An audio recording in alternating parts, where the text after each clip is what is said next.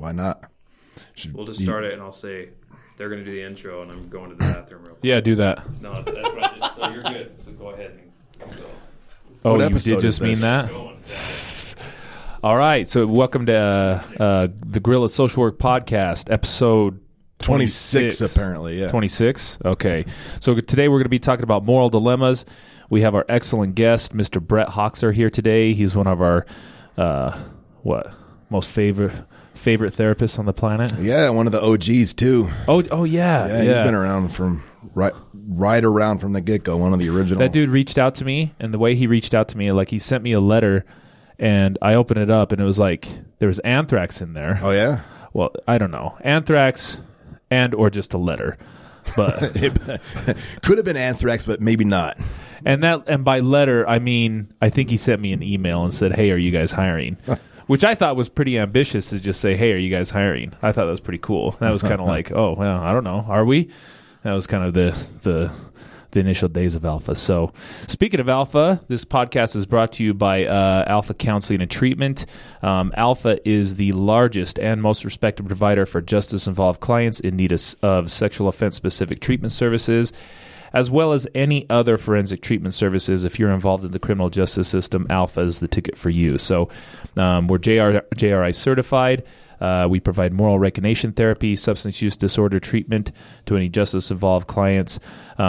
We have clinical professionals, have over 60 years of combined experience in providing clinical treatment in both inpatient and outpatient settings. Provide evidence-based practice using cognitive behavioral interventions. Anything else we got to say about Alpha?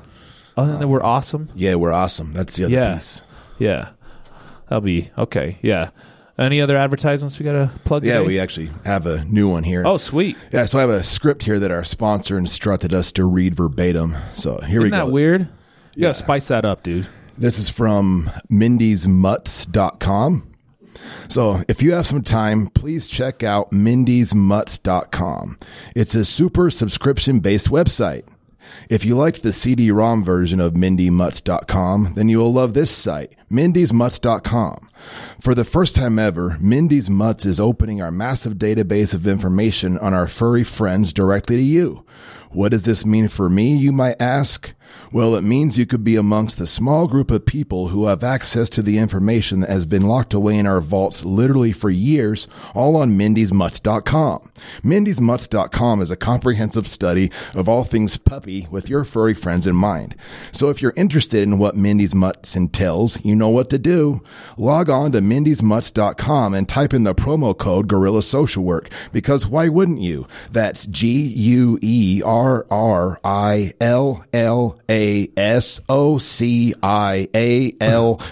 GUERRILLASOCIALWORK. Gorilla Social Work, and just eat 'em up, yum. Mindy'sMutts.com. Yeah, so that's what we had to do. I'm pretty sure you just put Mindy's Mutts out of business. So I was told to read it. like an idiot. Well, they're not a loyal sponsor yet, but maybe. I don't know. Well, good luck, Hope. Mindy's Mutts. Yeah. All right, let's get cracking. Yep.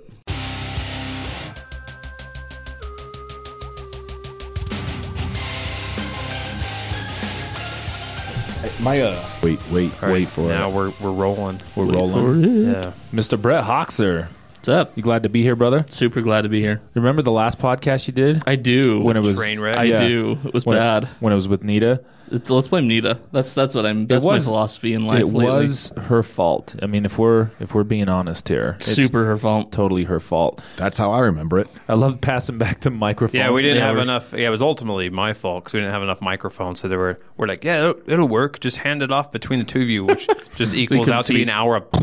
Yeah, couldn't hear either of us. Yeah, it wasn't very good. That was Yeah. one of the never released episodes that was in the It's going to be the director's cut. vault. Yeah. When we're dead, they're going to release it. The director's the cut, like that posthumous version. Remember that Alexander movie by Oliver Stone? awful. It was like regular the cut worst. sucked. It was the worst movie ever. And then they released the director's cut, and it was even shittier. Like, Yeah, you're supposed to make it better. Yeah. and then it was the director's cut. And like, That was a rough movie. dude, That was pretty nothing brutal. you could do about that would get it better. And it was so promising too, you know, because like it had. Who was it? Colin Farrell. Colin Farrell, yeah. But Jared Leto was in that too. Jared It had Leto. a good cast. And Dude, then like, Angelina Jolie in that? She was. Yeah. And That's the problem. We don't even remember who's in it. It was See, so right. bad. I think Rosario Dawson was in it too. But like if it had Jared Leto and Colin Farrell like making out and stuff, I was like, that's okay. I can look at that. That wasn't the problem with it. Yeah, no, I was actually just awful. I was looking forward to that actually. yeah. Watch those beautiful men kiss. Yeah. Dude, have you seen the new Mission Impossible? Not yet. Oh my goodness, dude. Oh, it's pretty great. It's awesome. Is it? It is I haven't seen it. It so looks pretty good. great. It's so good. Wait, you have seen it, Huxer? No, I haven't. Oh. Isn't this But it where looks like good. didn't he like legit break his ankle on one of the things? He was Yeah. like jumping between That's buildings right. or whatever. He's Yeah. nuts. He's Straight up. hot too, bro. I mean, He's still pretty hot. Yeah. Dude, like maybe Scientology isn't that far off. Like, I mean, he's doing okay. Yeah. You know? And he's, Yeah. yeah. Yeah, What? that's true. There's something in the water over there. What? I think he was doing okay before Scientology, but that's all right. Oh. Yeah. He's born into it. Oh, he was? He signed 4th that- of July. I love that they make you, dude. The funny thing about it is, and I don't know if it's funny, I love how they sign, like you sign the contract for like a billion years or something like that. Isn't like, or 4 Yeah, it's billion some years? stupid number. Yeah. To be No, on but the like Sea that's, Org. Not stupid if you believe it. It's cool. that seems like a, I mean, that's pretty fair if That's you pretty get right smart, down to too. it. Because in any other religion, dude, you're in it for forever, eternity, right? You're in it for eternity. Like there's no That's 4 billion true. I Oh, guess this is it would only end. $1 billion. Right, when it comes to an eternity, what's a What's a billion, billion? son? That's not The bad. drop in That's the not bucket. bad. Jeez, an eternity? Come on now.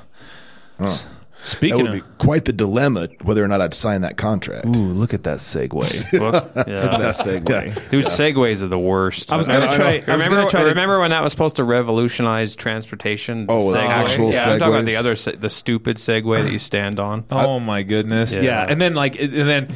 Did you know supposed that guy? He died on one. The guy that invented it died on a. He went off a cliff on a Segway. You know what? You know what the Segway reminds me of? It reminds me of that South Park. The Yeah. the bike that's hard to ride. Yeah. You're all. I love. It's like just the bike's nearly impossible to ride. You're like you look The at it. handlebars are all bent down. It's got dude. that was wheel awesome. in the middle that's all oval shaped. It's like I was like that reminds me of that. But it's speaking of part of this we're talking today about moral dilemmas.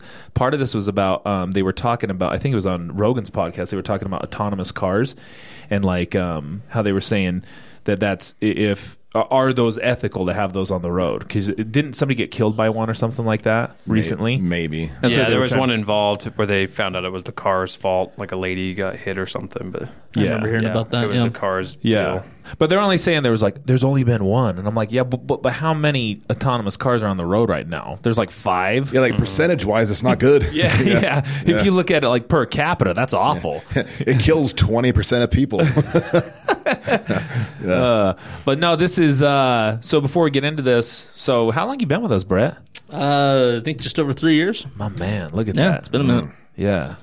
And yet what's your function here? What's my function? You're a Junction. You're a therapist. I know that. I am a therapist. Yeah. And then you primarily you're at our jail facility a ton. So I do a couple days over at Weaver County Jail on our contract there, and then I do our outpatient stuff here in Ogden as well. Used to do Salt Lake, but then I moved. I know. Because you got to bang a getting new house sad that we down need to there. we need to ruin. By the way, Dude, Yeah, see, we here's gotta the thing. trash it. I'm gonna call you on that because you keep on saying that, but I haven't seen you. I have yet to get the invite. Well, you haven't invited Well, us. no, you just get Housewarming party. Well, it's last I checked, if you were gonna have someone come trash your house, you don't exactly send out No, that's the best RSVPs. part. Just show up. I'm just- ruin my house. I'm just okay. No, I'm just gonna say this is one of those be careful what you wish for moments. Like we say okay, we're gonna trash Brett's house, and you go and normally you go over there and like we're gonna dump these crackers on his floor.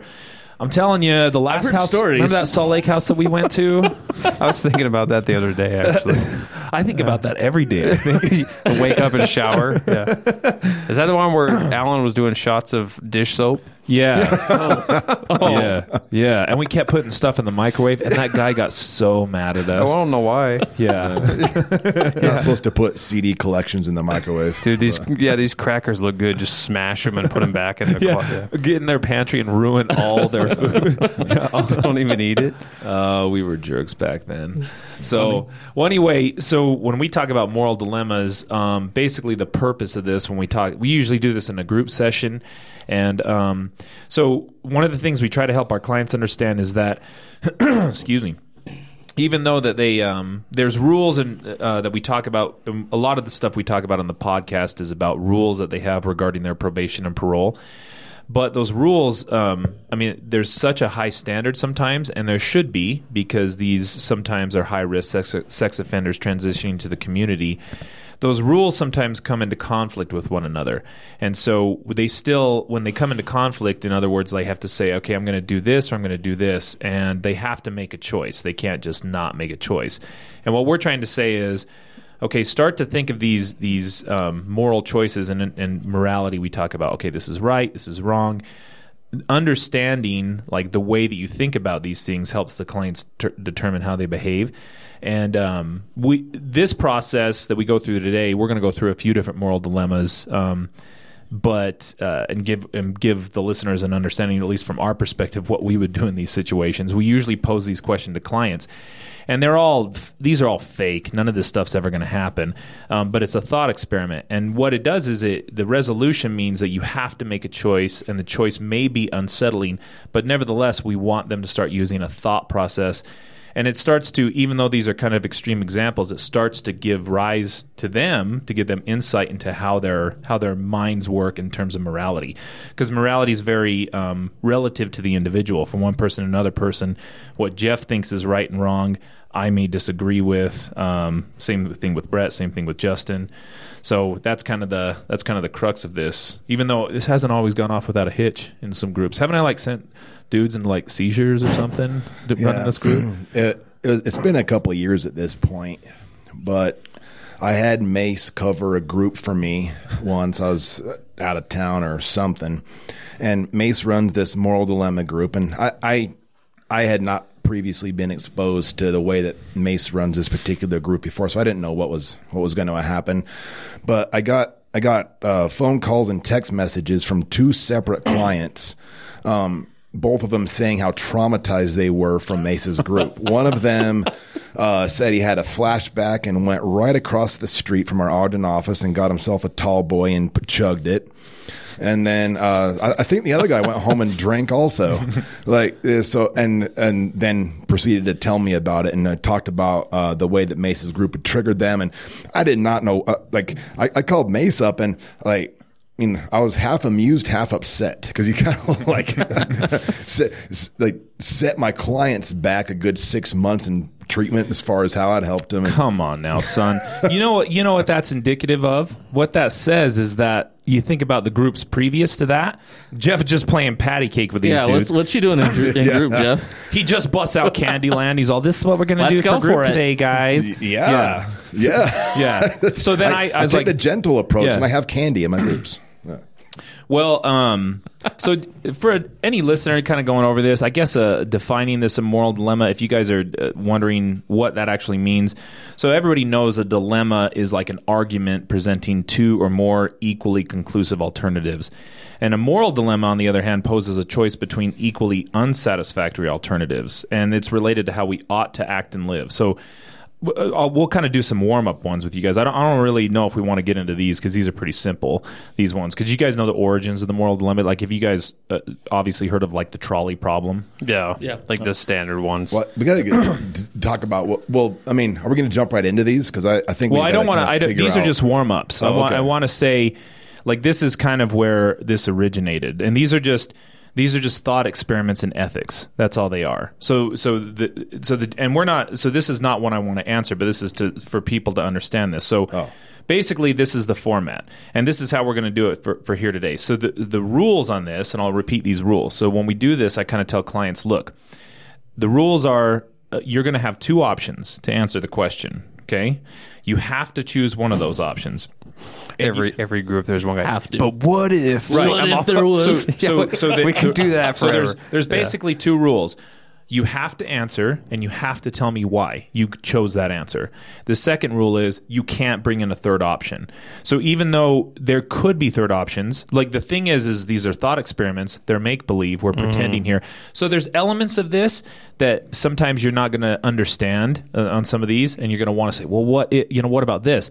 And we just got to leave it at that. We can't really interject those. And people get down to that, and it's kind of funny how they get into that. I'll share some experiences I've had in some of these. But there's value in doing it. There's value in making people choose one option or the other. Sure. And that's not to say that it mimics real life, and it's not to say that you're only left with two options. In fact, in treatment, we try to teach these guys to think of as many options as they can, brainstorm options, come up with as many as possible. But I was just going to say, anytime I run this group, this is one of my favorite groups to do, by the way. I always kind of at the end say, like, okay, now real life, what's the third option? Like, let's not get let's do some problem solving. Like, what's actually, but no, 100% based for purposes of, hey, it's not always going to be a perfect, happy There's not always a third option. Yeah, there's really not. Yeah. Well, and I think that boils down to sometimes we just have to make crappy decisions. For sure. Mm-hmm. And maybe we might not like the outcome of our decision. But this is, a lot of cognitive behavioral therapy. Can I pay attention to the thoughts that went through my head that got me to that conclusion? So making a bad decision, well, welcome to being a human being. Mm-hmm. The question is, can I recognize that as a bad decision? Can I go back and understand my thought processes that got me there and intervene on those, given more information or more options in the future? That's essentially what we're trying to teach clients anyway. Yeah. So this railroads them. Pardon the pun, because we're going to talk about trolleys here in a minute. This railroads them into making two equally crappy decisions. But some of them are a little bit, because these are a little bit more, these kind of warm-up ones are a little bit more obvious, and they set the stage for why people would do what they do. So the modern form of this was kind of first introduced by this guy, Philippe Foot, in 1967, and the trolley problem goes a little bit like this. So you see a runaway trolley moving toward 5 tied up or otherwise incapacitated people lying on the tracks. Geez, excuse me. You're standing next to a lever that controls a switch. If you pull the lever, the trolley will be redirected onto a side track, and the 5 people on the main track will be saved. However, there's a single person lying on the side track. You have 2 choices. So 1, you do nothing and allow the trolley to kill the 5 people on the main track. 2, you pull the lever, diverting the trolley onto the side track where it will kill 1 person. Which is the most ethical choice? So aside from that, I mean, when they did this research, which one do you guys think most people chose? Let the people die. But let the 5 people die? Yeah. Well, on paper, because I think there's the aspect where if someone has to fit... Well, now we're just answering the question. But if I have to physically pull the switch to make someone die, I feel like... Because most people on paper would be like, oh, yeah, for sure, make the 1 person die. But I feel like in real life, how would that really play out? I don't know. Well, so the research on this, it's kind of interesting. They said the most people, the majority of people surveyed in this, it was about 67%, said they would pull that lever and divert that onto the 1 person. And essentially when they were asked why, they're just looking at this and saying, okay, well, the value of human life, I factor that in together. 1 is clearly less than 5. Therefore, I pull the lever, 1 person dies. And just to cite the study on this, folks, Peter Singer from Ethics and Intuitions, the Journal of Ethics, this is where that kind of came from. So, but there's a variation of this, okay? So they did the same basic issue, right? But this one has a variation. It says, as before, a trolley's hurtling down the tracks towards 5 people. Same scenario, right? But you're on a bridge under which it will pass. So you're standing on a footbridge, you're looking at the trolley, it's barreling down, you see the 5 people. And next to you, right, you can stop it by putting something very heavy in front of it. And as it happens, there is a woman of size standing next to you. We'll say that, okay? So enough to derail a train? Yes, sir. In this experiment, yeah. So every time I do this in group, guys are like, what? Like, just stumble. It's really funny. Anyway. So your only way to stop the trolley is to push her over the bridge onto the track, killing her to save 5. Should you proceed? And even though the outcome of this is exactly the same, one person dies and 5 people are saved, it flip-flops. And the majority of the people will not push that person off. Why do you guys think that is? It's more personal. Yeah. Like you're more like, so what is it? The Milgram experiment or whatever? Was that the one where they're shocking people? Yeah. Is that, yeah. So if the person was sitting right next to him getting shocked, I feel like people wouldn't push it as far. But like where they're behind a wall or whatever, they can kind of hear them. There's a little more, you're detached. It's funny you say that because the Milgram experiment, because they talk mostly about the baseline study, and the baseline study, and maybe that's actually where the 67%, I don't know, people are probably like, oh my God, he's so stupid. Maybe 67% of the people who were shocking people took them like all the way through because of these prompts. And they were doing this right around the time that Adolf Eichmann was being tried for war crimes because of World War II. Yeah. And they were doing the Milgram experiment. But the funny thing is that they did a bunch of variations of that. So it was because they had multiple prompts too. They had 4 prompts, I think. And as the prompts got more and more, when it got to the 4th prompt, it was basically, they were trying to say, if you talk to anybody about the Milgram experiment, they'll say, well, that's just a show of people following orders, right? So you don't follow orders. But they had people, if there was a person sitting in the same room and you're shocking them, it goes down by 20%. There was another one where you had to put their hand physically on a metal plate that would shock them. That went down. When you had 2 other people in the room, that would go down. And the one that went down the most was when you had 2 of the lab technicians arguing with one another, saying we shouldn't do this. And then it went down like to 0. Nobody shocked anybody after that point. So it's funny because people will, if they're in the other room and you just have a white lab coat dude overbearing you with a clipboard, I don't know why that's scary. Yeah, they'll follow through. Authority figure kind of sit. Sure. I think about that with certain cases, like I think of like insider trading and stuff like that, or like the pyramid schemes where they take people's, or Ponzi schemes. I mean, would that person really go walk in someone's house and take that money? No, probably not a chance. Yeah. But if I move numbers around on a screen or talk to people and I get the money, it's just numbers on a computer. It's the same thing, but it just feels more detached from what's actually happening. Yeah. There's a documentary on Netflix called Dishonesty. Love it. That's a good one. Yeah, it's great. And Dan Ariely talks about that guy with the burned face. Yeah. Really good stuff. But I hope he never fixes that. Yeah, I like it. It's his look. But he talks about that, how they have these matrix experiments where they have people solve these math problems, right? And then they have Keanu Reeves solve it? No. No, so they solve these math problems, and for every one you get right, you get $1, right? And people just cheat through the roof on these, right? But it's on the honor system. How many you got right? Yeah. One of them, and the one that like where it escalates particularly is where you turn your sheet in like at a desk on one side of the room and say, "Hey, I got 10 right," or whatever, right? And they give you tokens, and then you take those tokens to the other side of the room to someone at another desk that's giving out money for these tokens, right? Yeah. And even just that little bit of distance, like versus where if you handed in your test and said, "Hey, I got 10 right. Here's your $10." Cheating goes through the roof when it's go get your tokens, then walk across the room and get your dollars for the tokens. Right. Even just that little bit of distance, cheating went through the roof. Yeah. So it's interesting with distance. Doesn't feel like it's actually money. Yeah, same idea that casinos operate on. They want you to use chips because it doesn't feel like it's real money. Yeah. Mm-hmm. Yeah. Well, so the personal feel of this is exactly what they've kind of researched on this and said. I mean, the basic distinction is that in the first case, where I'm just nobody intends harm to the other person. Harming the one person that's going to get rolled over by the trolleys, that's kind of just a side effect of pulling that switch, right? I'm saving 5 people, whereas the other one, harming one, is an integral part of saving their lives. So that's where so even though the outcome is exactly the same, and the outcome is exactly the same, you now are much more close to that. And in order to save those 5 people, you have to create harm to do that. And most people won't do that. The majority of people won't do that. Flip-flops on that. It's like, if you remember in The Dark Knight, love the movie, right? There's the part where they got the people on the boats, and one boat's full of inmates, and the other's full of just regular people. Oh, yeah. And the dude that's like lobbying hardest, he's like, no, we can't. That's fake though, bro. Well, Debo would have grabbed that shit and immediately 100%. Yeah, he would have murked that. He would have murked that captain and taken that thing. Yeah, he's like, I'm Debo, and then he's blowing up that dude. I would have too. Like, you'd get halfway through that sentence, and I'd be like, give me that thing. Press that button immediately. Well, I think that's what's difficult about. So that's a good example, like the moral dilemma that I usually talk about in my groups is. A lot of times it ends up being a situation where like even inaction is a decision. Even not making a decision is a decision. And I think that's where it gets really tough. Because even if I don't do anything, I'm choosing one of the options that's not ideal for an outcome. Right. Yeah.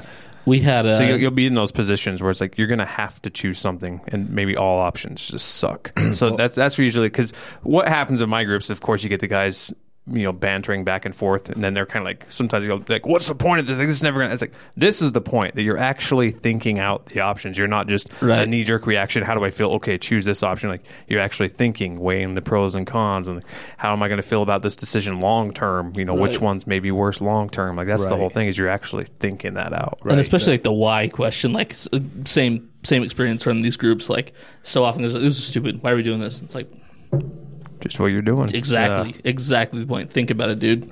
Yeah. What were you going to say?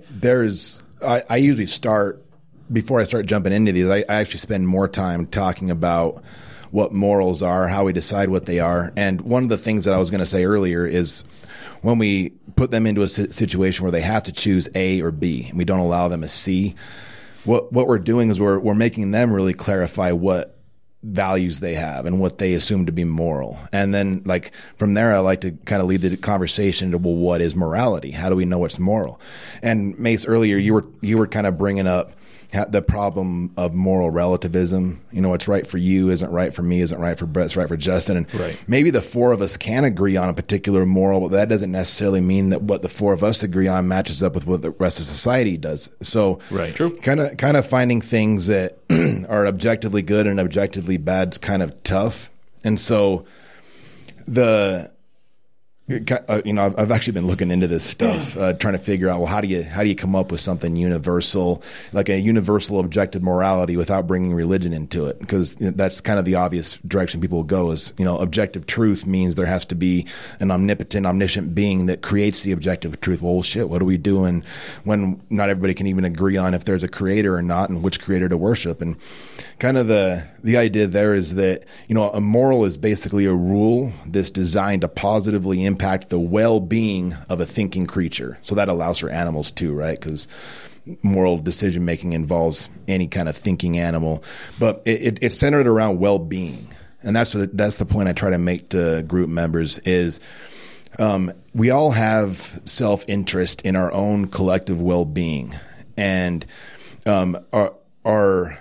for the most part, our morals are based around that. And so the golden rule, I think, is kind of the usual moral rule, do unto others as you would have them do unto you. And that's good if everybody's kind of on the same page. Like if the four of us have an idea about what right and wrong is, then I'm going to treat Mace the way I think that I would want to be treated, because I know that he has a similar belief system. He's going to probably do the same. And so if we have all the same moral underpinnings, then the golden rule works. The silver rule, though, might be a better rule. What's the silver rule? I've never heard of this. It's that which hurts you, do not do to other people. So it's kind of like the golden rule, but with like a negative. So in other words, if Mace, if I were to punch you in the face, I'd kill you. Because why? Straight up. Why would you kill me? This is mean. To maintain my pride. Yeah. If I punch Mace, show you respect. Yeah. It would be a damage to his pride, and maybe also his nose or his lips or wherever. They're ugly enough, son. Yeah, they're cute. So, in other words, it would damage you in some way. It would either physically damage you or damage your pride, maybe both. Right. And so you'd kill me to retaliate. Well, look, escalated quickly. Yeah. Oh, it's immediate. Look, the value of that is that, like, I know that I don't want to get punched in the mouth, and so I'm not going to do that to you either. Mm-hmm. So it's like the golden rule, but with like a negative on it. Because again, if I have the golden rule assumes that what I deem to be moral is what you deem to be moral. And that might not be the case. So I might be ascribing what my personal values are onto you, and you might not want to be treated that way. But rather than doing that, I decide, well, right here, right now, I don't want to get punched. So guess what? I'm not going to punch you. So it's that which hurts you, do not do to others. And that's better for creating a moral landscape for people that have different beliefs and that have relative ideas about what good and bad is. And it rather than compelling you to action, it compels you to, or it stops you from doing a bad thing. It's a simpler thing to go by. But that's so that's, I think, where Justin's kind of talking about, he's saying, not making a decision is a big decision sometimes, right?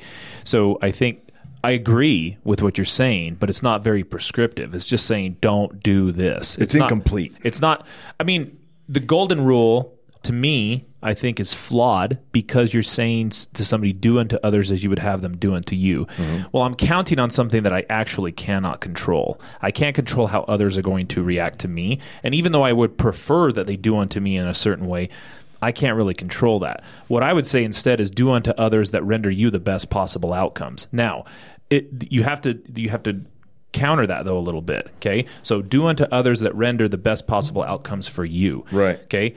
That does not necessarily mean whatsoever that I'm going to take advantage or abuse or anything like that. That's not as Machiavellian as it sounds. Well, if I act in self-interest always, most of the time, if all of us act in self-interest, it's mutually beneficial to one another. If we're both acting in self-interest and we're mutually benefiting from one another, it's okay. We're not harming one another, and we both reciprocate because it's in our best interest. Right? I think you're talking about the value of capitalism.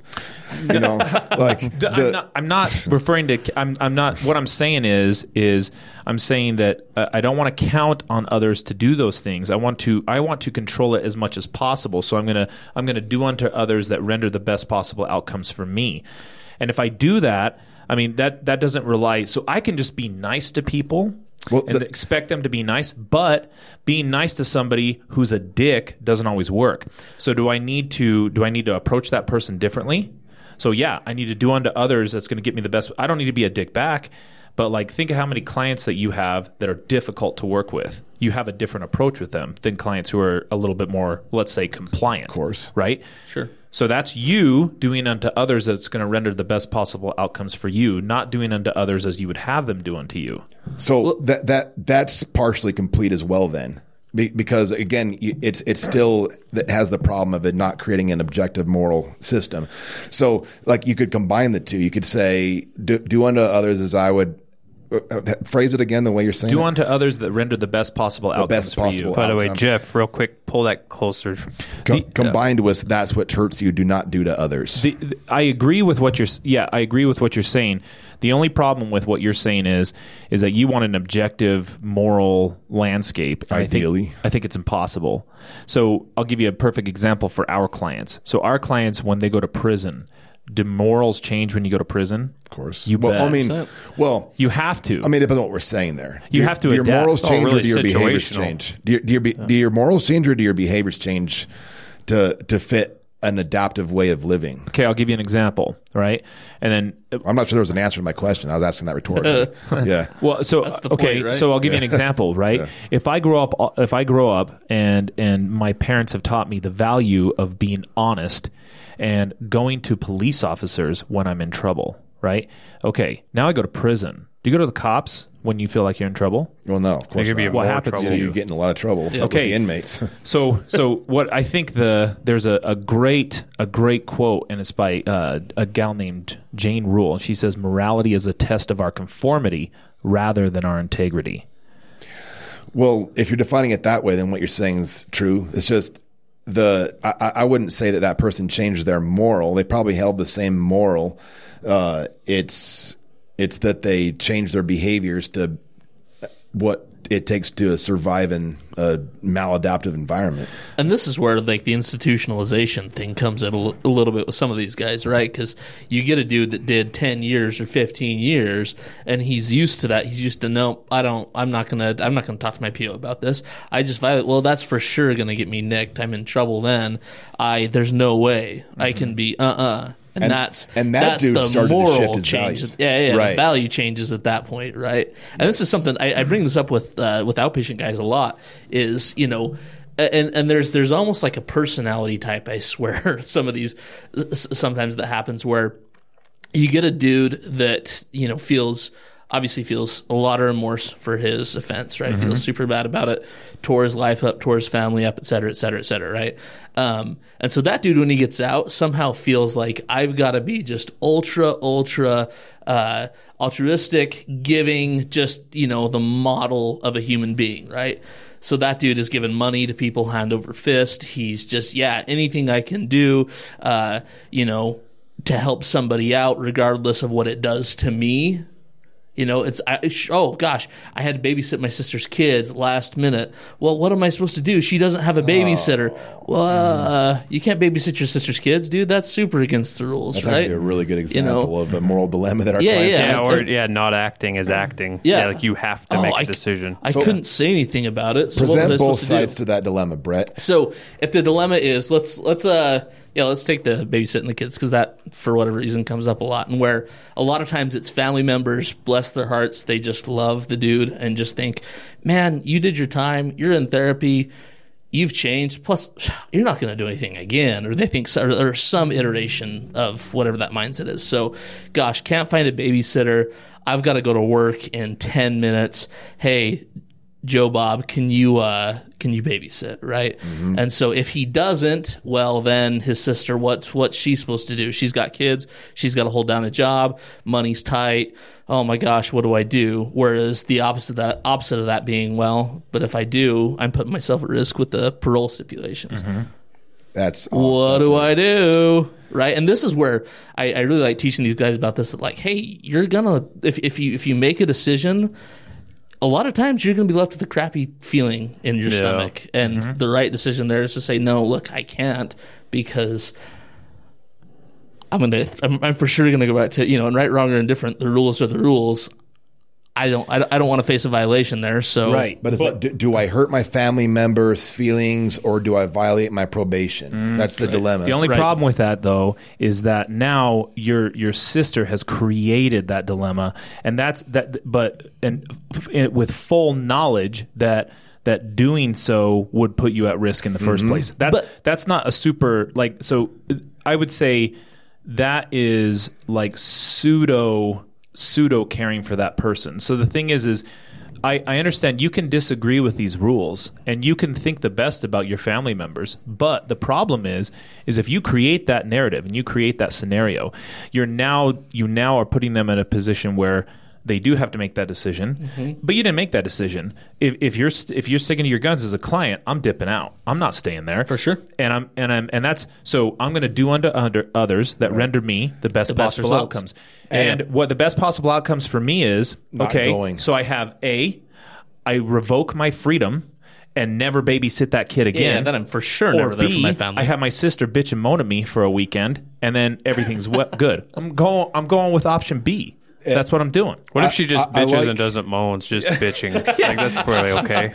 I like running the decision. Bitches and groans. Sorry, what's that, Justin? I said, what if she just bitches and doesn't moan? Maybe it's more tolerable instead of bitching and moaning. That'd be weird though if she bitched and then moaned? Like, is it? I'm just overthinking it. Jimmy, why don't you babysit my kids?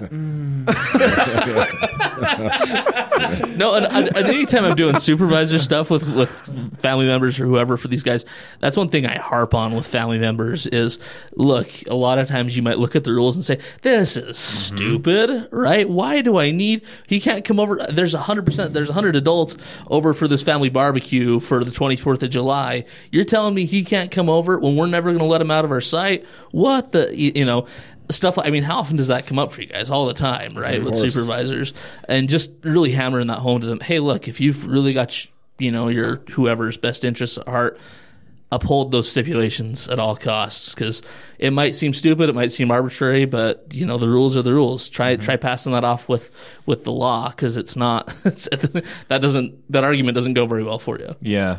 Well, Okay, so this is again, I think, to reinforce the clients when we're talking about this, I think it's important to reiterate to them that the behavioral choices that they choose to make express their moral attitudes, okay, as well as or detract from their moral character, right?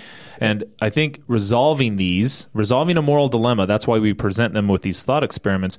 Those give clues to them to possible moral deficits that may need to be improved on for avoiding those high-risk behaviors that could lead to potential violations or reoffense.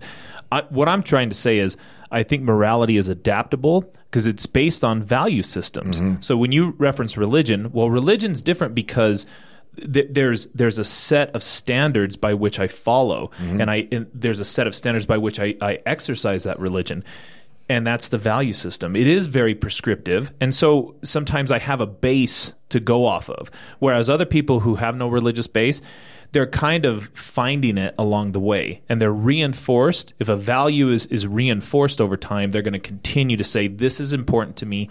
This is something that I hold into esteem. This is something that I value. But that changes based on environment. So, yes, there are. I mean, I think we can all agree. Let's probably not kill each other, like, you know. But there I goes think my weekend. Yeah, but I think your environment. Yeah, my morals initially don't change, and I learn to adapt. That says, okay, I probably shouldn't say anything to the officers about anything because if I do, then I'm going to be labeled a rat, and I'm going to get shanked or something like that.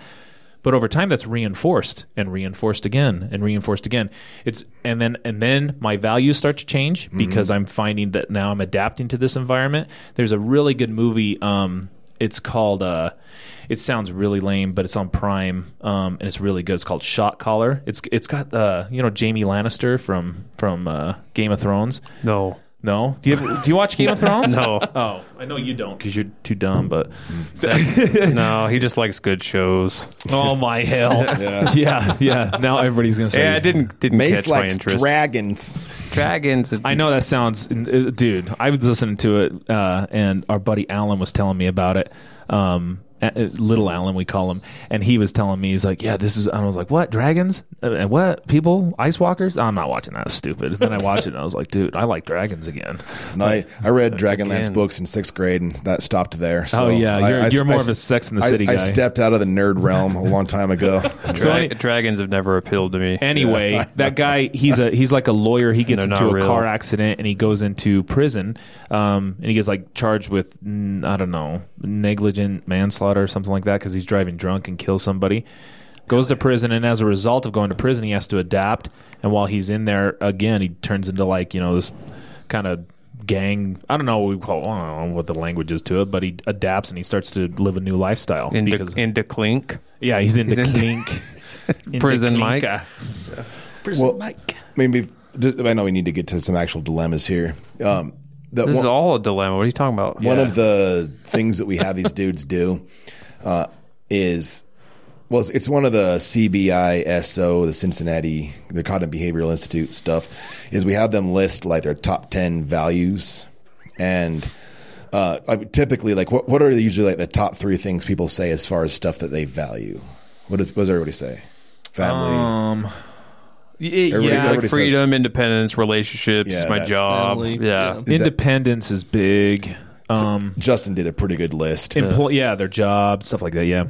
And so, Mace, I forget how you were putting it, but you were kind of alluding to the idea that our true values can be reflected with our behaviors, our actions. What we actually do is, I think, a more accurate description of what we truly value. The things that we spend our time and our energy devoting ourselves to, that's actually what we value.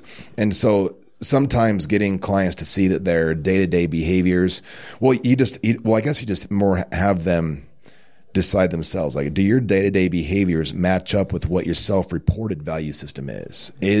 Are the things that you're doing day in and day out reflective of the things that you say you value? If you value freedom and independence, are you following the steps that are necessary for you to maintain your freedom and independence? If you value your family, like if you value family time, are you spending time with your family, or are you out running amok doing stuff with your knucklehead buddies?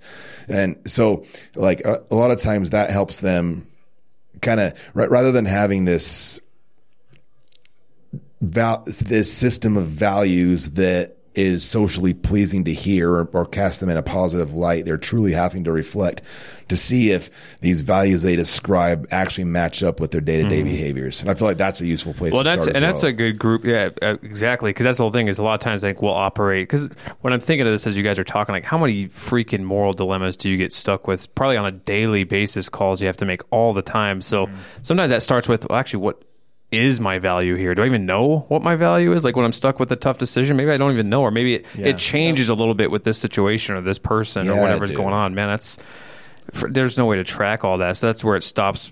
The idea of, to me, this group is just kind of pausing for a moment and saying, hey, what do I value here? Short term, what do I value? Long term, what do I want? Because it's going to change over time. For sure. Yeah, everybody should have at least a baseline idea of what they think their morals are. And morals are a series of values, again, designed to enhance the well-being of thinking creatures. Right, but that's kind of what I'm getting at is I think we have a problem when people talk about being self-interested as if it's selfish. It's not. Oh, yeah. Right. Self-interest benefits everybody. So again, if the problem with the silver rule that I don't like is it's externalized. So if I try to create a method of them avoiding a behavior because it's going to bring harm onto another person, I'm counting on something. I'm counting on them giving a shit that it causes harm to another person. Well, no, you're basing it off things that hurt you. Like if I feel like something would hurt me, I'm not going to do it to you. Right, but okay. So what if I don't? What if I know that you're weak and you're not going to do it?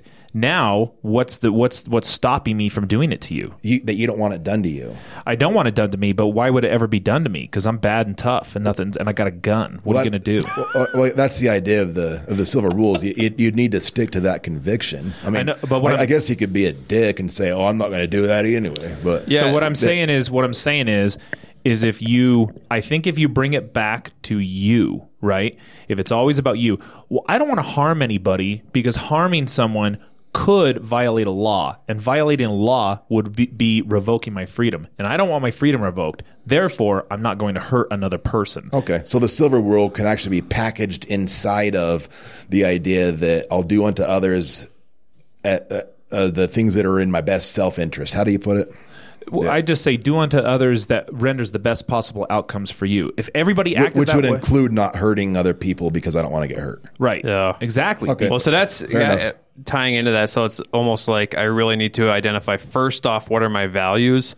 Second off, what's the overall goal that I'm aiming for? For sure. Yeah. So kind of like, because I think you both are kind of like actually agreeing on some of this stuff. Because I think of like, let's say someone's trying to get something approved through their PO, like an activity, you're going to see family or something, and the PO is pretty hard headed. Like, no, it's not going to happen. So the guy catches himself getting pretty fed up. So he wants to kind of one up the PO as a way to kind of win the war in the moment. Like maybe I just want to win, corner him into his argument, make him look bad or something like that. But if his overall goal is like, so he's saying, I want independence here. I want to have choice. I don't have that, but I want to see my family. If I kind of one up or show up my PO right now, I might maybe make him feel bad. I might maybe talk him into this, but then he's just going to shut this down even longer. So I'll actually be further away from my family longer. So maybe how do I want to like manipulate the conversation again, like manipulate as not a bad term, right, into a way that he feels listened to and then actually comes around more. So he's going to be okay with me going on these events. So it's like, and like you said, it's win-win. It's self-serving, but in a good way. Yeah, no, that's fine. Because empathy is a big factor in this, and a lot of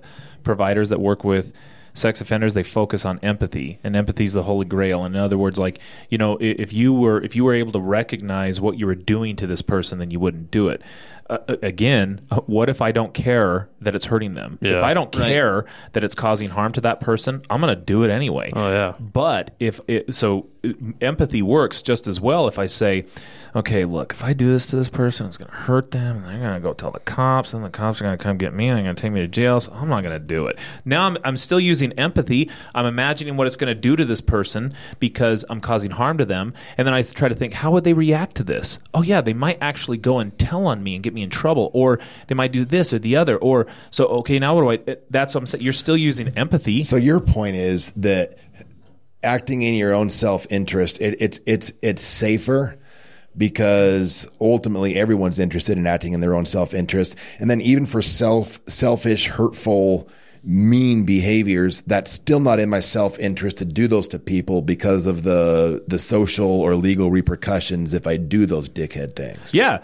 A lot of people bring up this. They say, so what, you're telling me that if your kid was going to get hit by a truck, you wouldn't push him out of the you wouldn't like jump in front of it? I was like, of course I would. It's in your interest. And because here's the thing, I couldn't live with myself if I did that. I'd be living with a massive amount of guilt and have to deal with that. I'd rather be dead. It's in my best interest to do that so my kid can live. That's in my interest. Yeah. I'm still acting in self-interest. And yes, you can call it selfless. It's not. It's not selfless. It's self-interest, and it's okay. Well, yeah, it's just okay. Like being nice to my friend. I'd be nice because it feels good to be nice to my friend. Like it feels good to have this is what I used to get in a debate with people online back in the day when I used to do that. So like a celebrity would do something, go donate $20,000 to this charity, but then they put these videos up and they promote it, and some people are like, well, that's so like self-interested. They're just doing it for the promotion. But I was like, so what? Like the people still got the donation and they get PR. Like, yes, they're doing it. They're not just doing it because it makes them mad. Like they're doing it for a reason. Like at the end of the day, I'm like, is that a bad thing though? Like I don't know if that's bad. For sure. And I've had just tons of conversations with clients where they say something like, oh gosh, I'm just really questioning my motives. I just don't know. And again, like, man, SOTP down in the prison, bless their hearts. Like I think some of the times that program just really pounds this moral, you have to be this certain way. And some guys just, I swear there's a certain personality type almost where they internalize that such that it's like, oh, I shouldn't ever act out of my own self-interest ever, because that's what I did when I committed my offense. We do get people. Oh my gosh, that was, and like, no, dude, that, Well, an example that came to mind, because I think that's what's hard too, is good point. It gets tricky because there's so much defining self-interest too. Because like, say for example, I'm having an argument with my wife and I'm getting mad. In the moment, I just want to blow up because it's going to feel kind of good. Like it's in my own interest to kind of relieve some of that stress. But it's also in my interest to handle myself well and not damage the relationship. So it's both of them are in my self-interest. It's kind of like which one weighs out. The long-term one starts to weigh out though. Yeah, right? And if you have, so that's why you would hope so. No, and so I'm not going to deny that. I'm not going to deny any of that. I think as we get through some of these, the short-term payoffs are in my self-interest, but the long-term payoffs are. And the long-term payoffs in a lot of ways, we're asking them to use consequential thinking. Mm-hmm. What is going to come after this? Yes, I could do this. I could do that. I could use drugs right now and I'm going to feel great. But later on, if I get UA'd, what's the consequence of that? Okay. And so is it in my self-interest to feel great? Well, of course it is. Is it my self-interest to maintain my freedom? Of course it is. So you have to decide which one works there. So should we do a couple of these? Yeah. Okay. So remember the rules. You have to answer, and you have to tell me why. And you can't bring in a third option. Don't bitch and moan. And I will tell you. And of course, I'll participate too. So we'll do all the answers. No, I've had time to think about them. There's no right answer. There's no right or wrong answer. Jeff, come on. Okay, so this first one, this is the one that your client drank a tall boy off of. This is the wrong third option. I don't think that's a true This story. is called the concentration camp. This is you're an inmate. This one's rough. You're an inmate in a concentration camp. A sadistic guard is about to hang your son who tried to escape and wants you to pull the chair from underneath him. He says that if you don't, he will not only kill your son, but some other innocent inmate as well. You don't have any doubt that he means what he says. So should you pull the chair or should you not pull the chair? I mean, I've thought about this one before too, because I've heard this one. I think I have to pull the chair because it's not about me anymore at that point. My son's dying regardless, and you want to murder him. It's going to be a crushing thing for me to deal with. I'm going to be probably taking myself out shortly thereafter. I don't know, but it's not up to me at that point. I feel like the morally right thing to do is to sacrifice my own well-being and keep an innocent person from going down. That's what I say. Okay. What do you think? Read the premise in brief one more time because I want to point out something. So it's a sadistic guard is about to hang your son. Oh, he's sadistic. Never mind. That changes it. That changes everything. Who tried to escape and wants you to pull the chair from underneath him. He says if you don't, he will not only kill your son, so your son's dead either way, but some other innocent may as well. So in other words, if you don't pull that chair, not only will your son die anyway, somebody else is going to die too. So ultra crappy feeling either way, right? Like that's either way it sucks. That's the whole thing behind this. Like you're going to feel ultra awful either way. If my son's dead, either way, and I don't have children, so maybe that's, I don't know, a decision made in a vacuum a little bit from me. But if my son's dead either way, I'm siding with Jeff on this one and pulling that chair.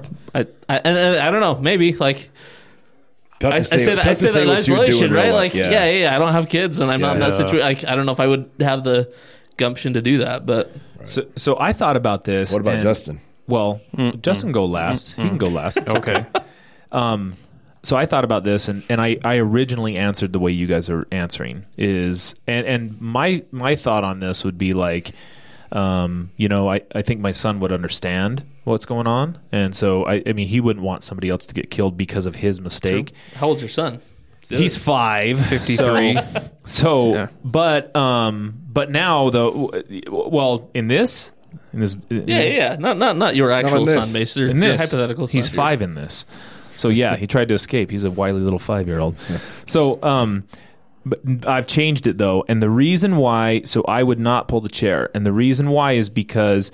So yes, my son's going to die, right? But okay, I don't agree with that. I don't agree with the idea that my son's going to die, but he's going to die anyway.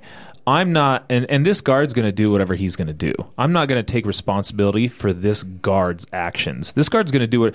That's what he's wanting me to do. He's wanting me to take responsibility for his decision. His decision is, I'm going to kill your son. And if you don't kill him, I'm going to kill somebody else. Well, all right, bro, that's your decision. That's not on me. I'm not letting you put that on me. So I won't allow him to put the decision on me. And so I'm saying, I'm not going to decide. I'm not going to do shit because you made that decision. That's your decision. And yeah, you're going to kill somebody. Okay, that's fine. That's your decision, man. That's not my decision. Like you put that on me, but you're the one making that. So I'm not taking responsibility for that. Ultimately, I wouldn't pull the chair. Yeah. Yeah, I'm in the same boat actually on that, and who knows what would really happen. But split yeah, it would feel more like if you're going to do that, that's on you. But I'm not going to physically cause that myself. Like even if my inaction does, you're the one acting to kill. That's where I was at with it. Right. Yeah, I would not do anything. I can see both sides. I'm still. Oh yeah, I don't think there's a right or a wrong. The guards are relevant to me, so that's why. Yeah. Well, it's kind of one of those ones where on paper, that's what's like on paper. Oh yeah, for sure. Kill them. Yeah, because right? But then in the moment, man, being the one to actually have to do that would be real easy to say in this podcast room. Yeah. Well, but these things happen like that all the time. Like I had one recently. This? Yeah, this all the time. During my first session today. Yeah, five people got concentration killed. Camp, Justin. Yeah, but these will come out of nowhere. Like I had a client, I'm really pushing him on. Like, yeah, you need to get out and you need to do things. You need to do this. And he was like starting to get into wanting to go play music with his friends and stuff. And so he calls me up and he's like, I know it's ultra last minute notice, but I want to go do this. And part of me is like, well, I don't really think that would be like a violation, but we got to let your PO know. And so it was like, I was torn between, well, therapeutically, I think he should go. But then as far as his supervision, I was like, I don't know if that would be approved. Then there's like, what's therapeutically good for him? But then also, how am I going to look if this backfires? And then, so I was caught between, it's like, and what's the right answer? I don't know what the right answer is. And we couldn't get in touch with his PO. And I'm like, well, therapeutically too, though. So see, that's where, again, if he were to get in trouble, and then that rendered that he violated, and then he went to jail or something like that. Again, therapeutically, was that the best thing for him? Long term, obviously not. Not at all. Therapeutically in the moment, if he went and played with his buddies and then nothing ever came out of it, great, yeah, do that. But you're dealing with things you can't predict. Mm-hmm. And so, I mean, it's good that you second guess that. And that's sometimes what we want them to do, is we want them to say, well, that'd be really nice, but I'm just in a different space right now. I can't do that. Yeah, so no matter what, I was stuck with either okay, I tell him no and then feel bad and kind of feel like I'm going back on what I've been trying to get him to do? Or do I say yeah and then I worry about, oh my God, is this PO going to flip or whatever? So it's like neither option was necessarily great in the moment. Right. Well, and anybody, I think if you guys are listening to this, I want to hear, it's pretty cool because we got a bunch more subscribers now, since we pushed that a little bit. Because we're at like, how many downloads? Did we push it real good? Yeah. Or did we just push it? Push it real good. I can't remember. I don't know where we're at. I'll have to check. Yeah. Anyway, there's a lot, but I think some comments would be really good on this. I'd like to hear your guys' opinions on what you would do with the concentration camp example. You guys ready to hear the next one? Please. Okay. Absolutely. So this one's called The Accident. And so you're an emergency worker. You're a sole emergency worker, and I don't know why, because I know they always go in pairs, but don't ask me. Because it always comes out. Man. So you're an emergency worker that has just been called to the scene of an accident. When you arrive, you see that the car belongs to your wife. Fearing the worst, you rush over to see she is trapped in her car with another man. She sees you, and although barely conscious, she manages to mouth the words, "I'm sorry." You don't understand, but her look answers your question. The man next to her is her lover, with whom she's been having an affair. You reel back in shock, devastated by what your eyes have just told you. But as you step back, the wreck in front of you comes into focus. You see your wife is seriously hurt, and she needs attention straight away. Even if she gets attention, there's a very high chance she'll still die. You look at the seat next to her and see her lover. He's bleeding heavily from a wound to the neck, and you need to stem the flow of blood immediately. It will only take about 5 minutes to stop, but it will mean that your wife will definitely die. If you tend to your wife, however, the man will bleed to death, despite the fact it could have been avoided. Who would you choose to work on? For sure, my wife. Why is that? I love her. Well, Ani's cool, bro. Yeah. I'm just well, dude, if a guy ran over my dog and then crashed into a wall, and one of those guys would be like, "Sorry, dude," I'd be going to help my dog because I love my dog, or I love whoever I'm choosing. That's why it would be like. You know what I'm really glad you didn't say was that, and the dude is always like, my EMT senses would kick in, and I'd go to triage, dude, and you save the person that can be saved. I'm like, are you an EMT? No, I'm never. I'm like, what? What? Come on now. What do you know? Yeah, no, that's not how it works. Like you can't. You're not. I mean, I'm glad you're taking over the role, but you just turn into an EMT overnight. Like this is why they don't let doctors work on their loved ones when they come into the emergency room. Well, for the moral dilemma, though, isn't the implication that you do know those things if you're an emergency responder? I suppose so, but it doesn't mean that. The emotion part. Yeah, the emotional part. Sure. Like doctors have, the Hippocratic Oath and whatever else, but they still, if I was a doctor in an emergency room and my dad rolled in, they wouldn't let me work on my dad because I would make emotional decisions based on his care, not like the right decision. That's why they don't let you do that. So that's why, I guess you could in the moment make that decision if you wanted to. But yeah, I feel like my knee jerk would be to take care of the person that means most to me. Yeah, I'm just saying to never have been an EMT and then to all of a sudden be like, yeah, it's the EMT's code, bro. Yeah, nothing against EMTs. I'm just saying, like, if you don't know the people, for sure. Yeah, but when you're going to get lit up by EMTs in the comments. No, here. I love our EMT partners in the community. That sounded scripted, man. Yeah, I think that would EMT partners in the community. I think that would be a hard one. Who would you save? You're stalling over there. What's the dude's situation again? Okay, so the basic gist of it is you got all the backstory. So if you choose to work on your wife, she might live. Slim odds. There's a very high likelihood she's still going to die. And if you choose to work on her, homeboy's definitely dead. If you choose to work on him, however, he's definitely going to live, but your wife's definitely going to die. I see. So, well, first off, this is where I sell out like a champ because the morally correct thing to do would be triage. And again, right there in the story problem, it implies that you know triage because you're making decisions based on my wife's going to die. Probably this guy might live if I work on him. So the implication is already there. So I think triage is actually but this is where I sell out. Like I don't I don't care about the dude, and even though my wife betrayed me. Yeah, like how Justin, did you even factor in the affair? Yeah. So your wife, even though she was hooking up with this dude, my thought would be in that moment, I think just instincts for protecting who you care about would kick in. Right. Yeah. Plus, I tend to think about like as messed up as it sounds. Like I'm going off on tangent here, but like I could go help a homeless person outside and give them a meal, but there's like how many people starving that could die tonight, but I don't really care to seek them out or find out who that is because it's just too much to worry about. Where he would be like, I don't know him, so in a way, kind of like, yeah, but if you die, I don't really we'll add a twist to that, though. What if it was like your worst enemy from high school? And I had to wait, let him die? Well, then for sure I would let him die. No, but she betrayed you. She betrayed you with your worst enemy from high school. Yeah. My worst enemy? How many do I have?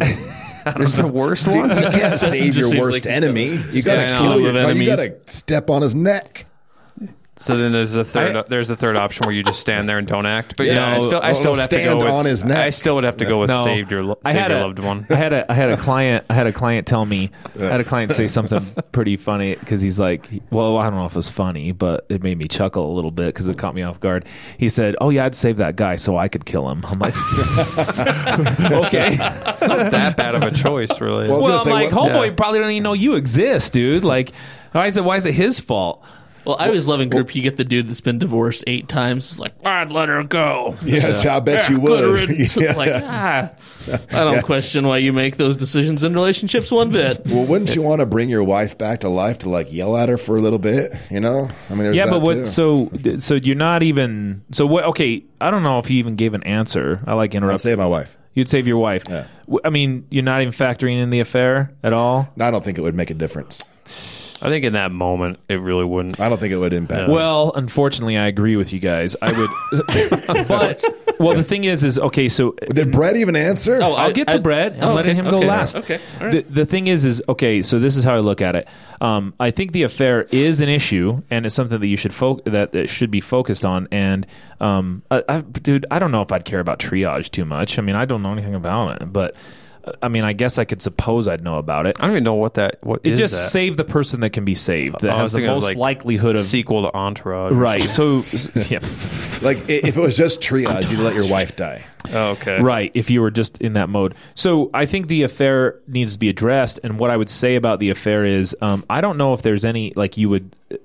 I hate to think of a single action ruining a relationship. I like to think a lot of people say, okay, we get into a relationship, and if you ever cheat on me, then we're done. Okay, more times than not, that doesn't happen. And what I think is important to focus in on that is. I don't think anything's irreconcilable. I mean, aside from maybe abuse, if I'm beating the crap out of you, obviously girls bounce if that's happening. But no pun intended. Yeah. But what I'm saying is though is I've seen plenty of relationships and I've worked with clients where there has been a lot of infidelity and then the marriage has bounced back and everything's been okay. I'm not saying so. Yes, it's an issue, and does that mean that the relationship's going to survive even if I do save my wife? Maybe not. Maybe not. Maybe But I'd say, well, if I got into a relationship that far to the point where I'd marry somebody, well, I mean that'd be really important. I'd at least try to save that person because of that. I don't even know who this dude is. I don't, he may not know me either. So I'm gonna let that boy bleed to death, and that's gonna be it. So I mean, if the relationship works out, it does. If it doesn't, it doesn't. Yeah. What would you do, dude? Agree. Save the wife. Oh, you save the wife? Yeah. Dude can rot. Like no. He can't rot. No, really though, I agree. To me, like there's no big emotional attachment to that guy. Yeah, and like your imperative. I don't know, morally or having the training or whatever. I don't know what that's like. I'm a therapist, not an EMT. But no, I agree with what Justin said though. Like my first impulse would be protect the one that you care most about. And I don't know. I don't know that you'd be able to hit the override button that easily to say, well, I don't know either. Yeah, well, triage, but no. been together. Yeah, if you're able to stop if you're able to stop in that moment and think it out, like, yeah, maybe you got some other questions to answer in your life. Like, can I use a lifeline here? What should I do here? Well, that's funny because that's another, well, not funny at all, but like another moral dilemma. Someone that has that hardcore, if anyone ever does this to me, I'm leaving. Well, now your morals have changed though, because now you're in love with that person and you have a life with that person. So now that hardcore rule that I'm out, like, it changes over time. Totally Things change. Well, that's totally right. Does. Yeah, when you're faced with that, you think differently. That's why I think actually being in the situations. So that I think you can set. Lines. I think you can set bottom lines. And that's another pot. Have we done that? We did podcast? that. Yeah. I mean, bottom lines you just got to be careful with. I think boundaries are a little bit more flexible, but a simple bottom line is, if you physically abuse me, I'm out. Like that's a pretty simple one. You know what I mean?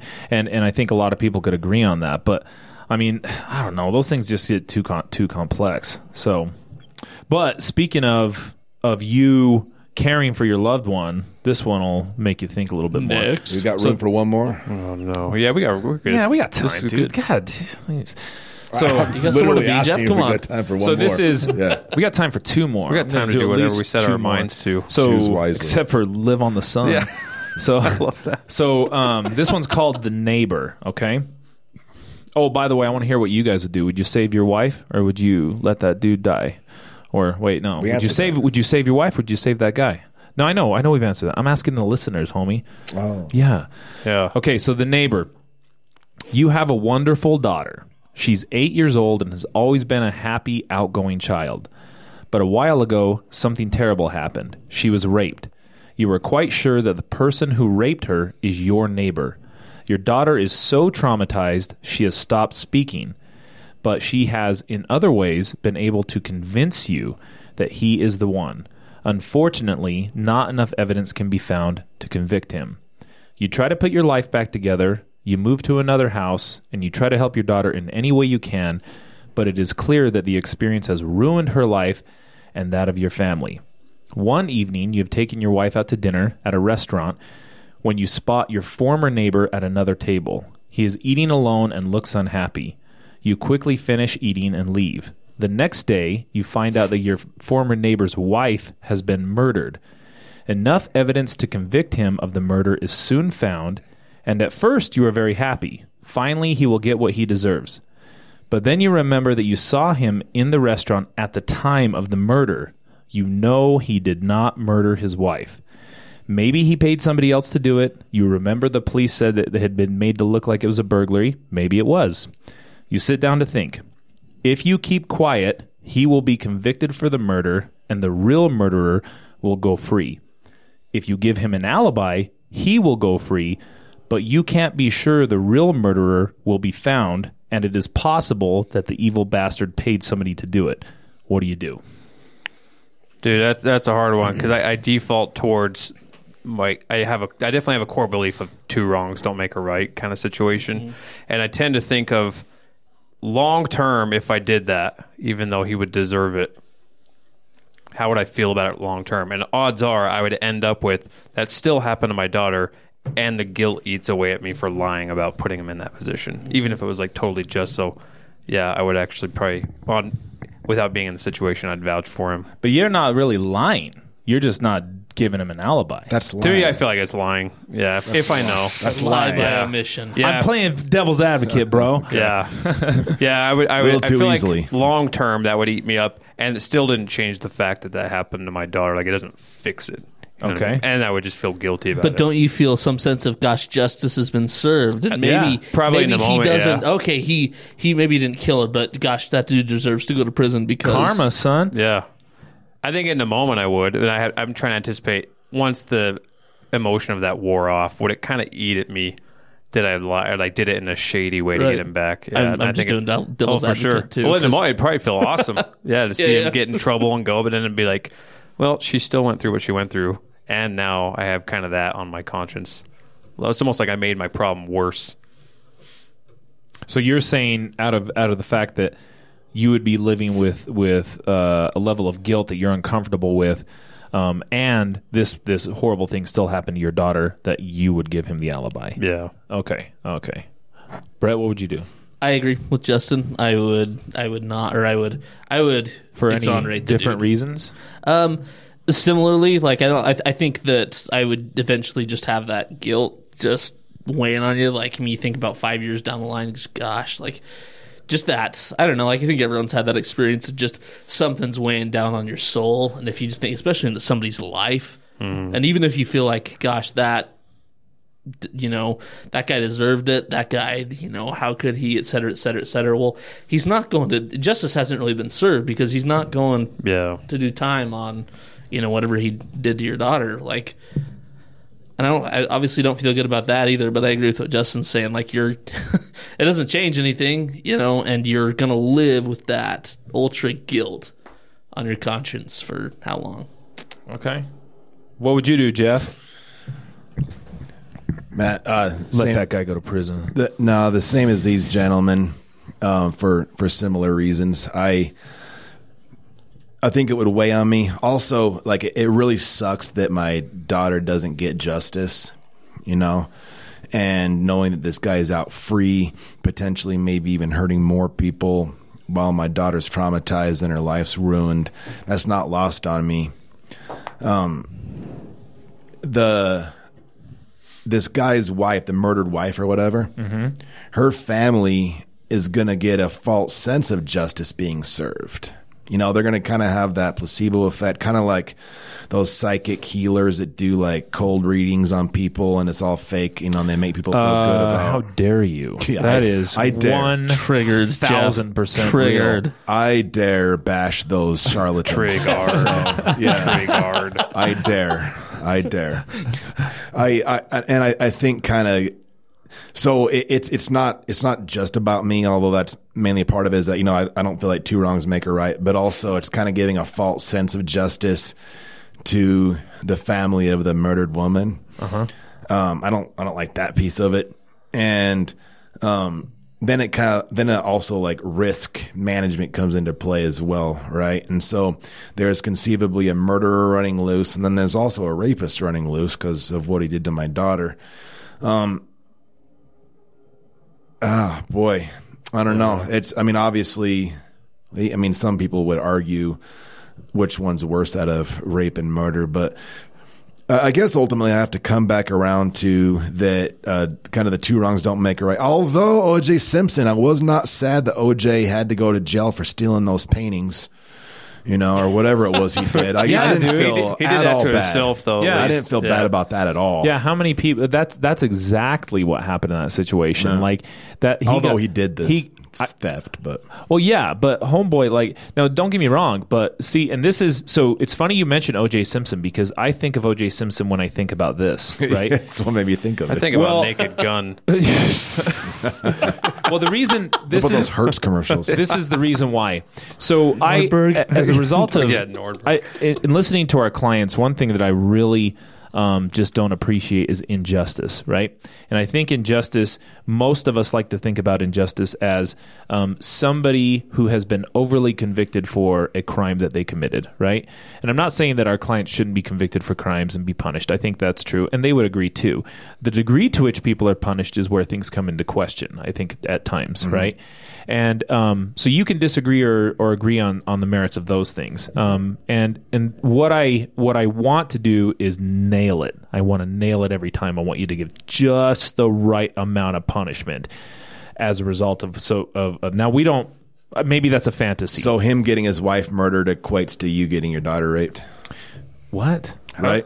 He lost something. His wife was murdered. Oh, no. You lost something. No. Your daughter was raped. No, I'm not. So that's your point, right? That is not even close to my point. I think that's what I'm saying is, though, that's what I heard. Is injustice works both ways. So I can't say, well, no, I don't want injustice to impact somebody that I care about.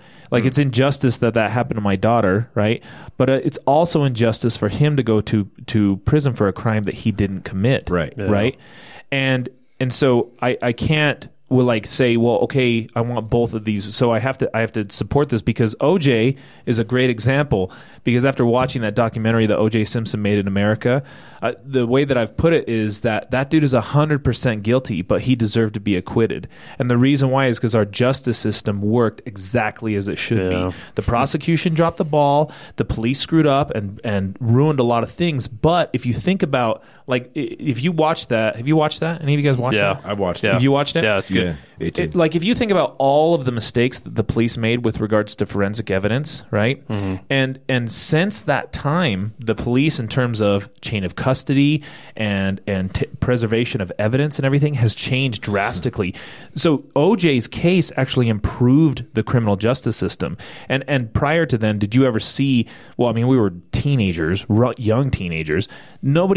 Court TV didn't even exist at that time, right? Mm-hmm. You didn't get to see cases. Yeah. So now that it's more transparent and that people are going to be, I think that's a good thing. I think that that's going to make people act more ethically in these circumstances and nail it, get closer to justice. So that's why I wouldn't support something like this, and I would give him the alibi, because I can't support injustice, regardless if it's a positive outcome for me, because that's not a positive outcome for me. I don't think injustice is great, no matter what's happening. That's part of what I was thinking specifically to this moral dilemma as we're debating, is where my mindset would be is, okay, due to my own personal beliefs and what's happened to me, I can kind of take the justice system and twist it to fit my needs.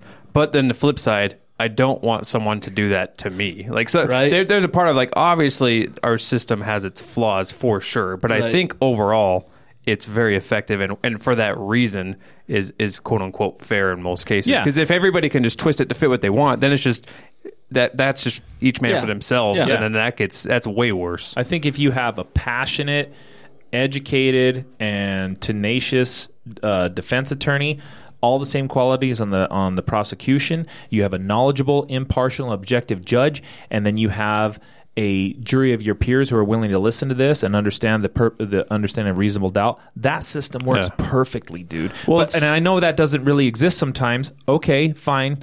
People are manipulative. People. But man, I don't know if there's a better alternative. So I'm not going to add to the crap. Well, it's kind of like the idea of free speech. Me and Jeff were kind of starting to talk about this online, but like, if I can control what other people can say, then that means somebody can control what I can say. And I don't want that. So I've got to kind of put up with what other people say, because I want to be able to say what I can say. Yeah. Exactly. So it's the same idea. Yeah, obviously there's just this is a different situation, but it's the same thing. Like, I've got to allow for whatever to take place, because I don't want it being turned back on me. Yeah. But it's hard to do that. So like this moral dilemma, on paper, that sounds right. But if you're dealing with like someone actually being raped, then it's almost like the whole, what is it, rational mind and emotional mind, and then wise mind.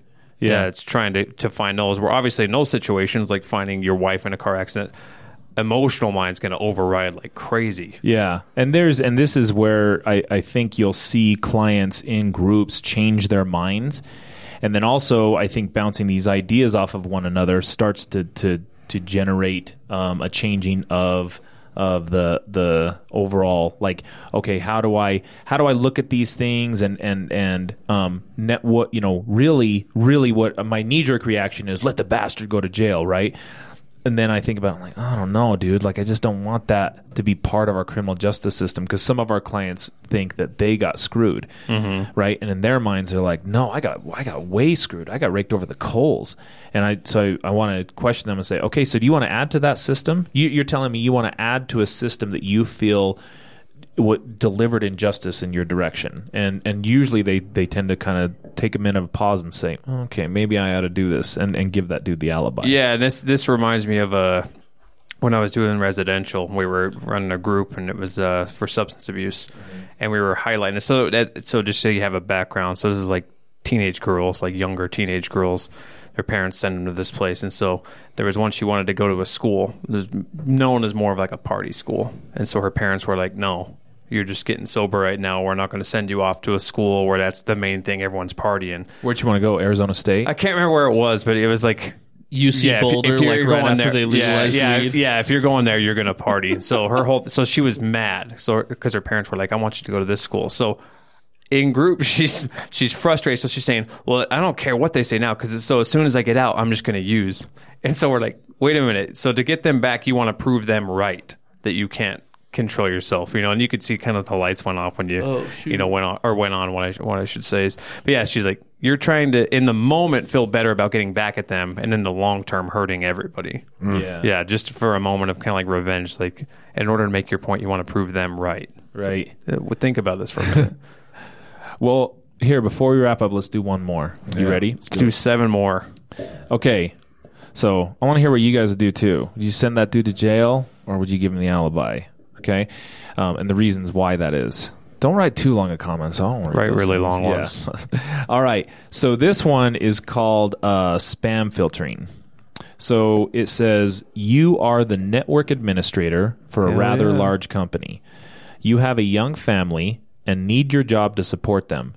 As part of your responsibility as a network administrator is to monitor the emails of the organization. Usually this just means occasionally allowing through emails for staff members that have been accidentally blocked by the spam filters. One day you get a help desk request from a staff member asking for an email to get released. Normally it's standard procedure, except this time the request has come from the wife of a very good friend of yours. You recognize the name on the help desk request, so you quickly attend to the problem. As part of the procedure, you need to manually open up the email to ensure that it isn't spam. So you do, and you discover that it isn't. You find that it's actually an email to your friend's wife from her lover. You scan the rest of the contents of the email, and there is no doubt that she has been having an affair for some time now on your best friend. You release the email, but you can't decide what to do. Your initial reaction is to call your friend up and tell him about the email. However, you quickly realize that the company policy is very strict about revealing the contents of confidential emails of staff members, regardless of the contents, unless someone else's life is in immediate danger, and under no circumstances are you permitted to reveal the information. In any case, you know that revealing this information presents great risk because even if you don't do it directly, there is a good chance that the dots will be joined somewhere along the line and you will be found out. However, if you feel that by not telling your friend, you are aiding his wife in getting away with adultery and this troubles you greatly, what do you do? That is a hard one. This one for me, it was really easy until I put like faces and names with it. You know what I mean? Like for me, I thought like 100%, like whatever. Like I'm not gonna, like I gotta keep my job. I got a family to support. And then I thought about like my best friend of 20 years and like, oh shoot, like I don't know, like. Yeah. I still don't know. I honestly don't know. That's where it's pretty situational too, because like, okay, look, I'm ultra cozy and got a ton of savings and jobs lined up. Then like, oh yeah, I want to tell my buddy. But yeah, it's like, what if all of a sudden I'm going through a really hard time and I have a daughter that has some crazy disease and I got to pay for her hospitalization? Then that's going to weigh on my mind. Like, just at its face value. Keep your job. Think each time that you saw your friend though, and Oh, yeah, sure. I probably would tell my friend. You tell so. The problem with this one is I don't know how serious confidentiality is to network administrators. I've wondered about that too with this one. If you're in I wonder if you got through. Imagine this. Imagine if a guy came in here and you were seeing him for treatment, and through the course of you talking to him, you discovered that he was having an affair with your best friend's wife. He didn't know you. He didn't know. I mean, would you tell your friend? Mm-hmm. I wouldn't. I violate confidentiality. Like, no way. For the client, I'd probably figure out a way to get out of the relationship and not be his therapist anymore because now I have a conflict of interest. Right.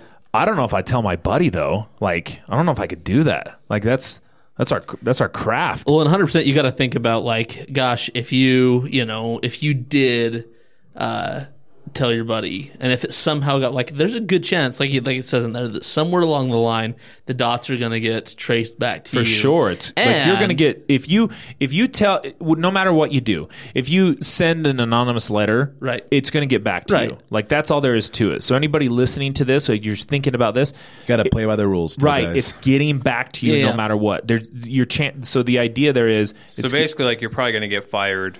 If you tell your friend, likely, yeah. Well, and you think about like, gosh, if they whoever you're exposing in this relationship, in this affair, they're probably going to be upset enough, salty enough afterward that they're going to make a stink like, oh well, he broke. Yeah, for sure. Yeah. Well, man, that's what I would worry about is, if I did this as a network administrator, could I get another job as a network administrator anywhere? Yeah, for sure. Is it are you blackballed from there on? Like, oh, well, this guy doesn't respect, Because if a client of mine goes to Doppel and says, hey, he violated my confidentiality, that's the gravest sin a therapist can make, right? Good luck. Like that's right. So self-preservation factors into this quite a bit. Like that's where I struggle with this one, because I'm like super loyal to my friends, but the wild card here is, if this was a therapist, it'd be easy. It'd be an easy answer, and I wouldn't say anything. Yeah. But I don't know how serious network administrators take confidentiality. Like I don't know if they do or don't. Right. That's where I'm disconnected from it. So if I'm basing it strictly on what I know about confidentiality, I can't say anything, because confidentiality of clients is crucial for doing what we do, and without it, we're nothing. So if I'm dedicated to my craft and my profession, then I'm not saying anything. I'm just going to release it and let the cards fall where they may. The other piece of this that might come secondary to the confidentiality is kind of like that. Is my friend going to be better off knowing this, or am I just going to ruin his life? In other words, is he better off red pill or blue pill? Is he better off knowing the reality of it? Because you can make an argument both ways there as well, and you can't predict the future to know exactly. Is him finding out? Is this going to be a benefit for him because he can see through the reality of what's happening, or is this going to cause crushing damage to him in his marriage and something that could have been fixable or whatever? Like that's the other piece too that weighs. Well, that, and there's I try to look at it this way too. Like, factually speaking, I know the facts as far as if I release this, I'm breaking whatever my job requirements are or whatever, and I'm putting my future at risk. That's a known. I don't factually know what's going on in their marriage. I don't factually know what's happened between them, and I might see it on the outside, like, oh, I thought everything was good. She's cheating on him. But I don't know, did she catch him cheat on her, and she's pissed off and trying to get him back or whatever? Who knows? There's you don't a have lot the of same facts. There's a lot less, that I know for sure on this area. So I'll base putting something factually at risk based on something that I'm assuming is true. I think it's part of that, because within a relationship, I don't know how things are really going. I picture you just send her an email. You're all, hey, Julie. What the heck? First off, she's an idiot for sending that at work, knowing his best friend works as the network administrator. So that's the other thing I factor into this, is she's going to know I saw that. Yeah, she's going to know I saw that, and no matter what, so I'm curious what happens after that, and I can speculate, and that's starting to bring in option 3, but not really. I'm just saying I'm not going to say anything. I'm not going to say anything. She's going to know that I know, and because I know, my hope would be maybe she'll say something to preemptively cut me off from doing anything about it. But I'm not going to say anything about it, because now that I know she knows that I know, I'm hit. If I say anything, my job is over. And if I go over to get another network administrator job, which is now my profession that I went to school for, and again, I don't know much about network administrators, and I go there and they're going to say, oh, who's your reference? And I give my last job. Yeah, right, son. Maybe if you're applying at Ashley Madison, they'll help you out. No, not there. You got to keep everything private. That's even worse. Yeah. If we're running these scenarios through the filter of, is this in my best interest? And then you don't tell them. Yeah. That's the other piece. I agree. That's the other piece. Sorry, bro. And I think I like what you were saying, dude. That actually made sense as far as for if you if you disclose it, there's a known outcome. You're hit. Mm-hmm. If you don't disclose it, I mean, you don't know what's going on in your friend and his, like you said, like there's so many other variables. You don't know what's actually going on in their relationship. You don't know how the news, like it is the onus of responsibility on you to potentially ruin some, like there's too many variables. Like I want to let them know. Out of what? Why do you want to let them know? It seems the right thing to do. Yeah, is it buddy. You're loyal to your friend. Feels good, Jeff? Loyalty is the factor here, right? Loyalty to my buddies, which I feel like I'm pretty loyal to my buddies. But here's the thing, though. So if you were in this situation and like you were the buddy and you knew that me telling you would ruin my career and maybe devastate my family financially, would you then want me to tell? Nope. Most guys would say no. Actually, no. Right. Yeah. So loyalty works both ways. Loyalty does not mean that I'm going to tell you something I know that will result in my career suffering and my family. Like, that's not loyalty. That's stupidity. That helps me finalize my decision. True. What is it? Selfly assured or mutually assured destruction. Yeah. That's a good point too. Yeah, like what if? Yeah, that's a weird one. Like, because I wouldn't want. My friend I would only tell you, quote unquote, if you were my real friend. But my real friend wouldn't want me to get canned from my job by telling him. Yeah. If you had all those circumstances, if he was your real buddy, he'd be like, "No, dude, just I'll figure it out." Yeah, that makes sense to me. Yeah, that's how I've kind of wrapped my mind around it. On something that would probably surface on its own in some way. Yeah. But yeah, going back to that, that's usually the part. It's like, I'm assuming how this looks, but there's so much there I have no idea if it's actually the truth. Because what if you decide, like, I got to be loyal to my buddy, and then you tell him, and he's like, "Oh yeah, dude, we already talked. Like, we're getting a divorce. Like, it's over." And then and now then you lose your job, and then your friend's like, "Dude, you idiot!" Like, there's just too much not factual on that side of it. So for me, it's like, I know this is for sure and what's going to happen there. So. I know I wouldn't want my friend to put himself out. So that's fine. Right. Well, so to wrap this thing up, I mean, I don't know. The whole thing about this is this kind of goes back to who's that dude, Kohlberg? Isn't he the one who did Moral Stages? Lawrence Kohlberg? Yeah. Lawrence Fishburne. Lawrence Fishburne. He invented morals and the Matrix and Kung Fu. Yeah. I guess so he kind of goes through these different stages and everything. But anyway, what we're talking about is that as cognitive development rolls around and as we get older and we become more advanced and we learn more about each other and empathic concern, when those come together, those kind of result in this moral decision making. And this idea of I need to develop a focus on my own personal values. So I think for anybody listening to this, whether you're a client or whether you're just a listener or a clinician or whoever, I mean, these are good questions to kind of ask yourself to see where your values actually lie. And I think exchanging attitudes and ideas, I mean, I would wonder if even in this room, minds changed as we were talking about some of these things, because it's like, oh, wait, no, that's a good point. And then we kind of go over that. Or it reemphasized why you were doing this beyond just like, oh, yeah, that's the thing I would do.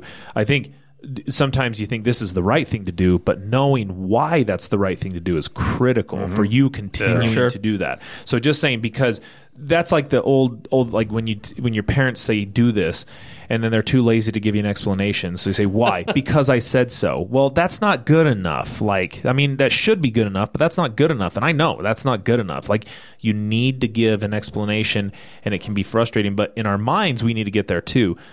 Making the right decision is more right when we know why it's right. So that's a big part of why we do this. We find that out through forcing ourselves into uncomfortable situations, uncomfortable decisions. Right. Where there's always an option C, D, E, and F, but by making your wedge into an A or a B, you find out what your actual values are a lot quicker. Yeah, and by the way, man, these are fake. But anybody listening to this, like you mean this wasn't real? Well, this is pretend land. I mean, we're just using thought experiments here. There's no reason to not get, just really think about what you would do in these situations, because all of us at one point or another are going to be faced with a decision that has two equally shitty outcomes, and we're going to have to make a decision. Like, that's all there is to it. And no decision is correct, but we want to know why you're making that decision. Like, you want to know why you're making that decision. Ultimately, that if the result of your decision results in 2 equally crappy outcomes, what you should do is stick to your values. But if you don't know your values, talking about these moral dilemmas is very helpful for helping you define your own personal values, so you know what you would do in those circumstances. So if Doc Brown shows up in a time machine and says, "Hey, Mace, we're going to go back and kill baby Hitler," would you do it? Hell yeah, dude. When I was in grad school, we had a shout out NAU 2015. It was in like a developmental psych class, and we were talking about exactly this, about Kohlberg's stages of development and morals and everything. And that was like the opener for class was, would you kill baby Hitler? I wouldn't kill Hitler though. What I would do is, in the midst of traveling back in time, I'd kill Doc Brown, and then I'd go back to like when I was in high school, and I'd be like, "Don't say that stupid shit to that girl, dude. Like, don't do that, dude. Like, you're gonna look like an idiot." That's like, another podcast. What would you do with the DeLorean? Yeah. Dude.